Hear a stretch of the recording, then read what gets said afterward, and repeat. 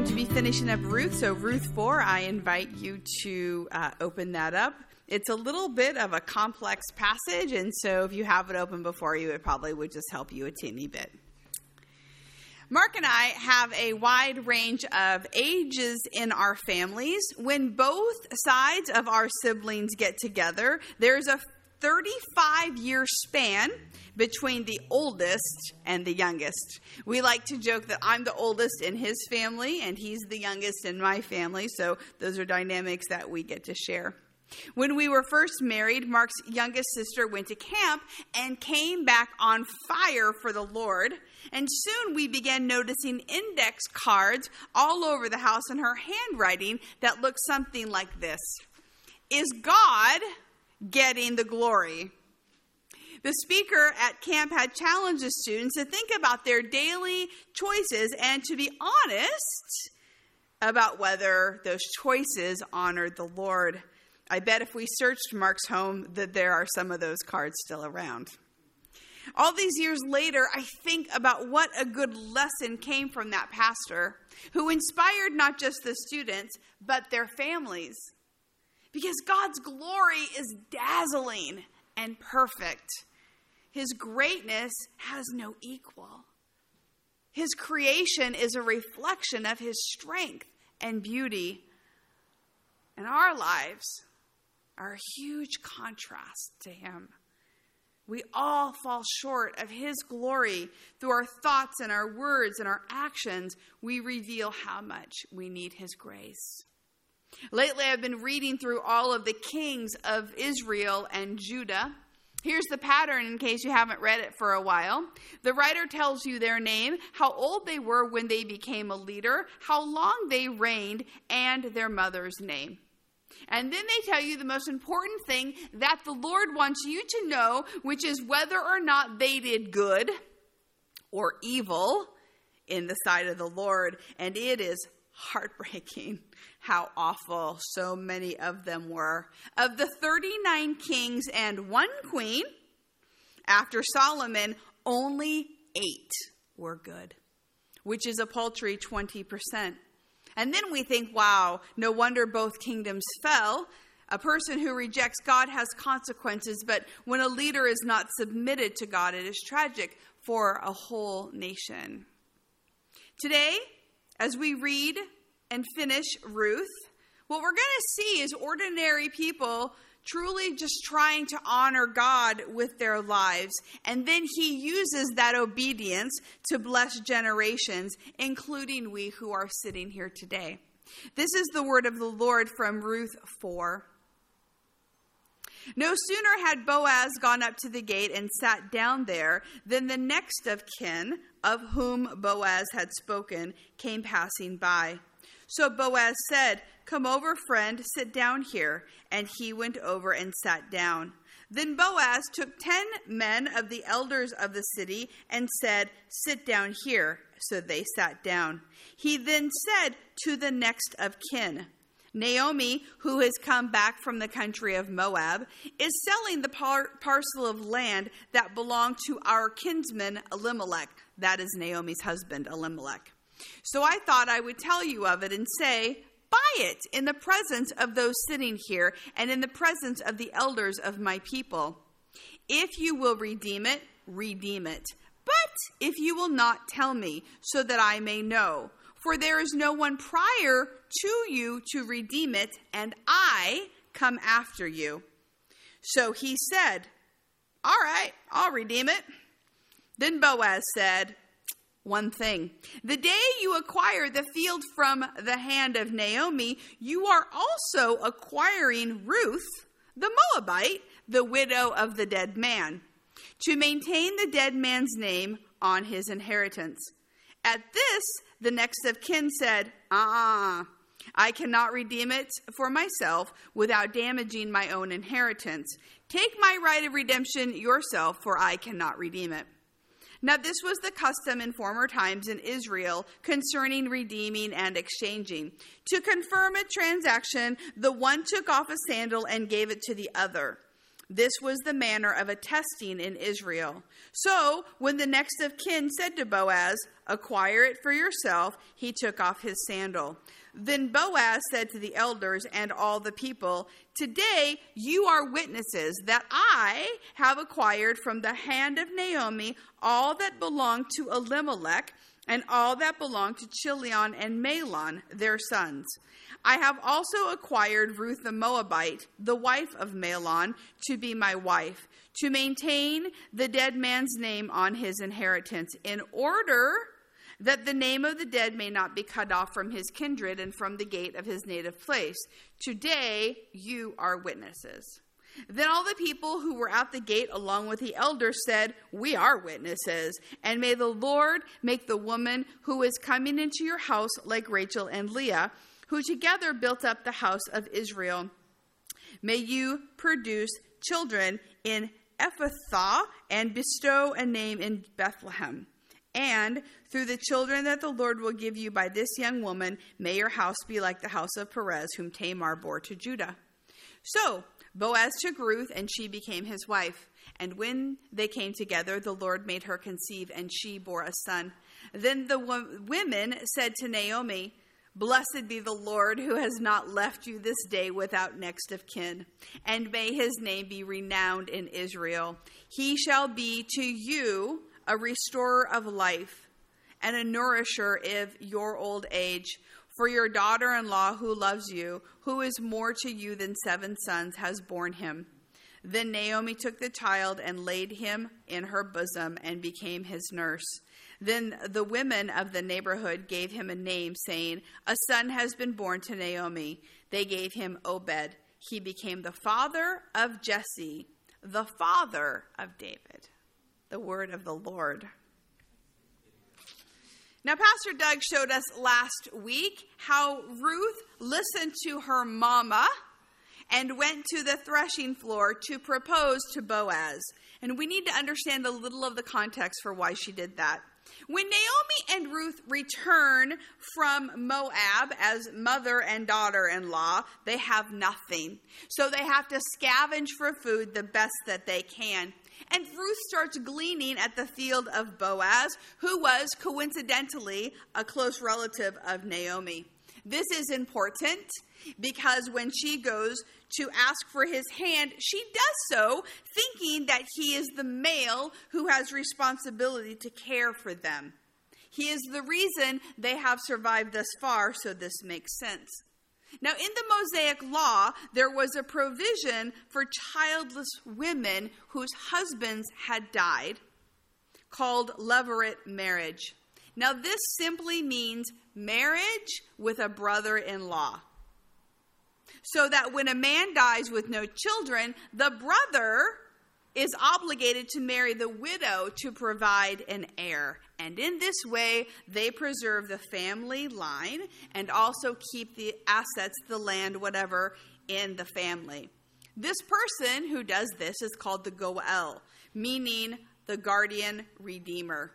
And their job was to stabilize the family situation with whatever means necessary. Now, a brother could say no, but that was shameful. And in Deuteronomy 25, it says that the woman can spit in his face. Look it up.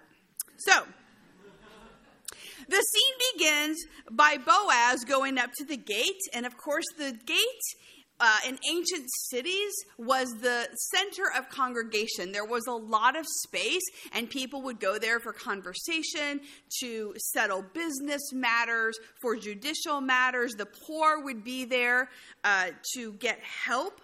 And so Boaz goes there, and he knew that he would be able to find witnesses.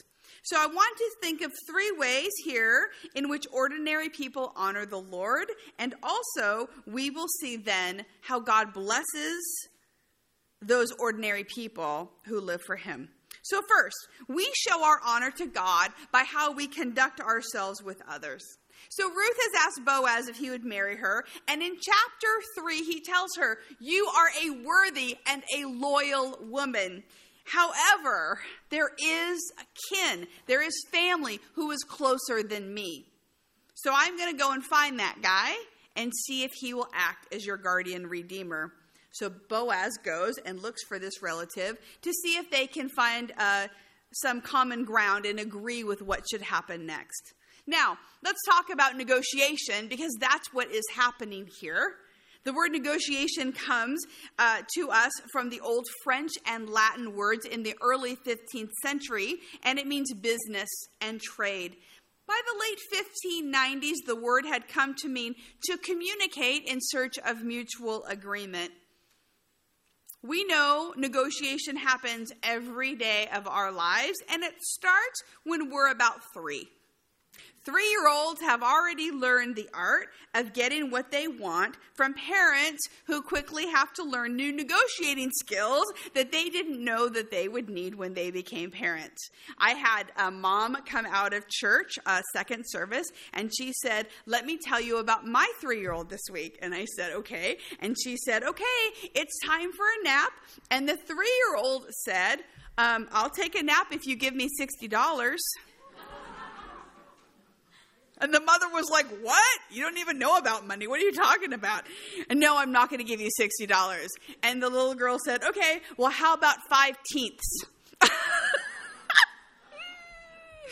Yeah, this isn't a bad thing, right? That kids learn how to negotiate early, because we have to negotiate all the time out in the world with people who have different ideas about what would be best. But negotiation is a little bit like playing poker. Because you want to win, right? And you want to use the advantage that you have. But you don't know what the other person's motives are, and you don't know necessarily what they're holding in their hand. In this case, the unnamed relative has the advantage because he is first in line to inherit. Do you know how much advice there is out there about negotiation in terms of books and blogs and articles? And they want you to think about, what kind of negotiation are you going into? What are the stages of the negotiation? What is your personal conflict style? What do you want out of it? What tactics are you going to employ? And we know that negotiating things is complex, whether it's with our 3-year-old, or we're buying a car, or we're negotiating with nations about diplomatic issues. The hope is for all parties to walk away with something. Now, Harvard researchers have identified 3 basic kinds of negotiators: soft, hard, and principled. And this is helpful for what we see here. Boaz is no pushover, but he is also not contentious. He is seeking a solution that would be best for the people involved. Boaz honors God with his honesty. He could have just gone and married Ruth, maybe without even finding this guy, but his first concern is for the widows. He's not trying to exploit anyone. We didn't know until this moment in the book of Ruth that Naomi had land. And scholars think that the land was sold when the family moved to Moab, but Ruth can't buy it back because she's a woman. So she needs her next of kin to get the family lot back. And this is how Boaz starts the conversation. It's a shrewd move because he's not negotiating Ruth. He's checking to see what the relative really wants. Now, it would be costly for the relative because they buy the land and then they have to pay to work the land, and then they have to pay for the widows, and then they would perhaps produce an heir, and so then they have to also pay for the child. So it would be a big expense. Now, remember, he doesn't have to marry, neither one of them have to marry Ruth. It's not the letter of the law, but they understand, both of them, the spirit of the law. Once the man jumps at the chance for the land, Boaz tells him about Ruth, and then he backs away. He tells Boaz, "I'm willing to give you that right." So then they seal the deal, and the man takes off his sandal and gave it to Boaz in good faith. And that shows that now Boaz is the Goel. He is the Redeemer kinsman. He has the right to purchase the land and also to marry Ruth. Now, while we might not understand all of the cultural nuances of this deal and everything that's going on, we know integrity is what is really important here. Boaz is a trustworthy character in how he does business. So then we stop and we think about our own lives. What is our character when we negotiate with other people? Does God get the glory? Or are we trying to get whatever we can for ourselves?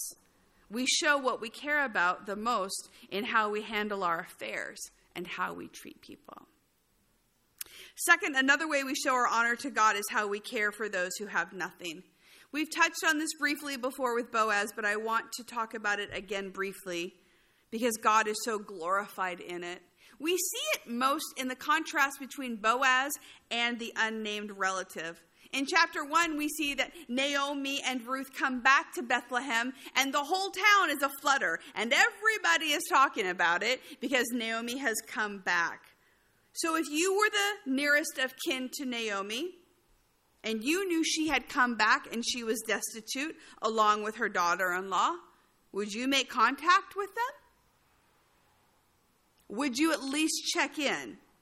You see, his absence in the narrative until now tells us more about him than what we read here. He doesn't show compassion, but Boaz does.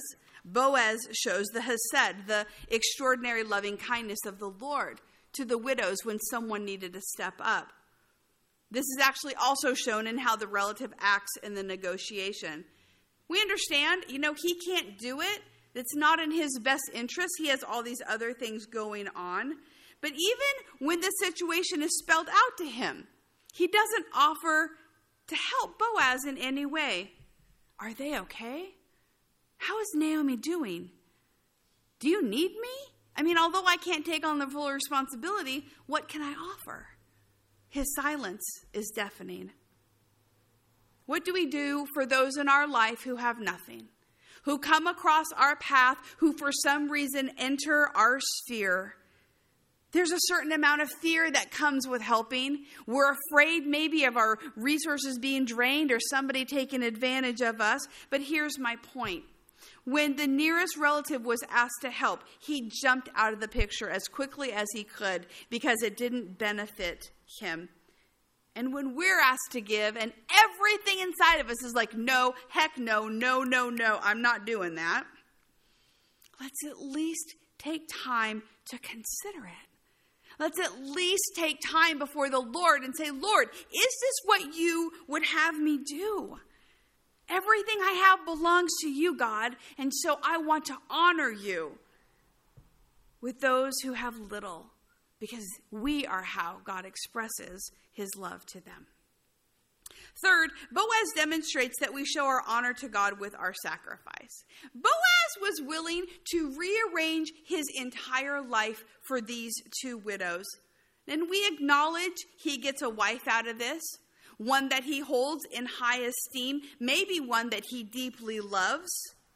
But realize that he's willing to marry her, or he's willing to have this other guy marry her.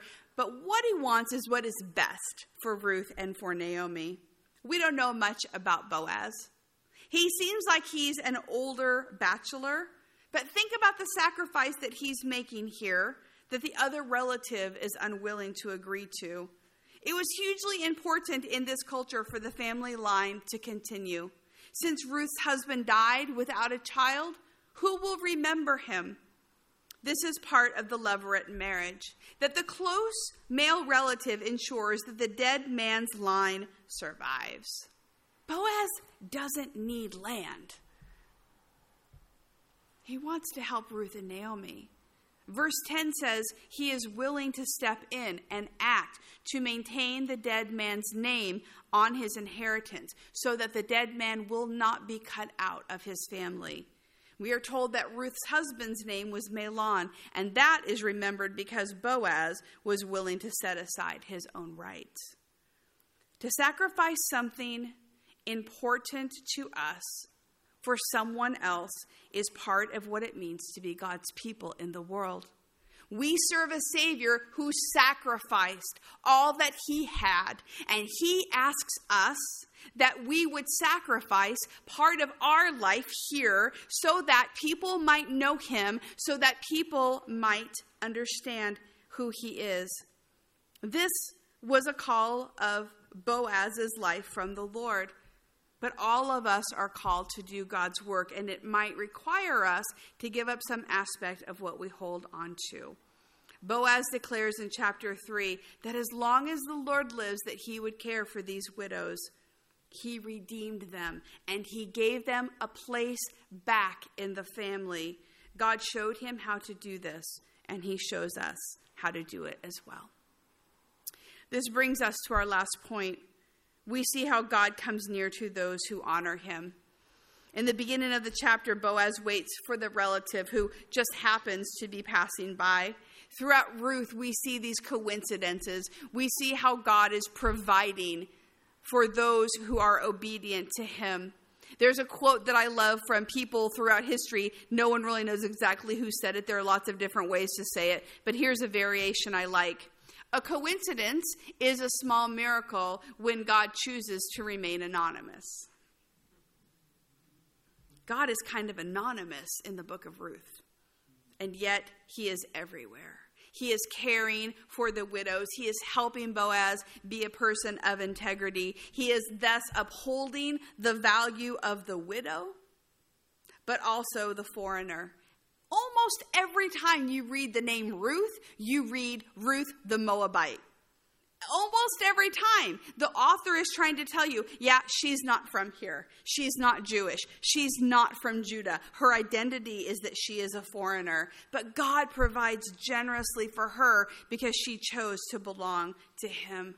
In this book, there are so many prayers in this chapter alone. They're the prayers of the men, the prayers of the women. We see that the Lord helps Ruth to conceive. We see that Naomi gets to hold a child again in her arms.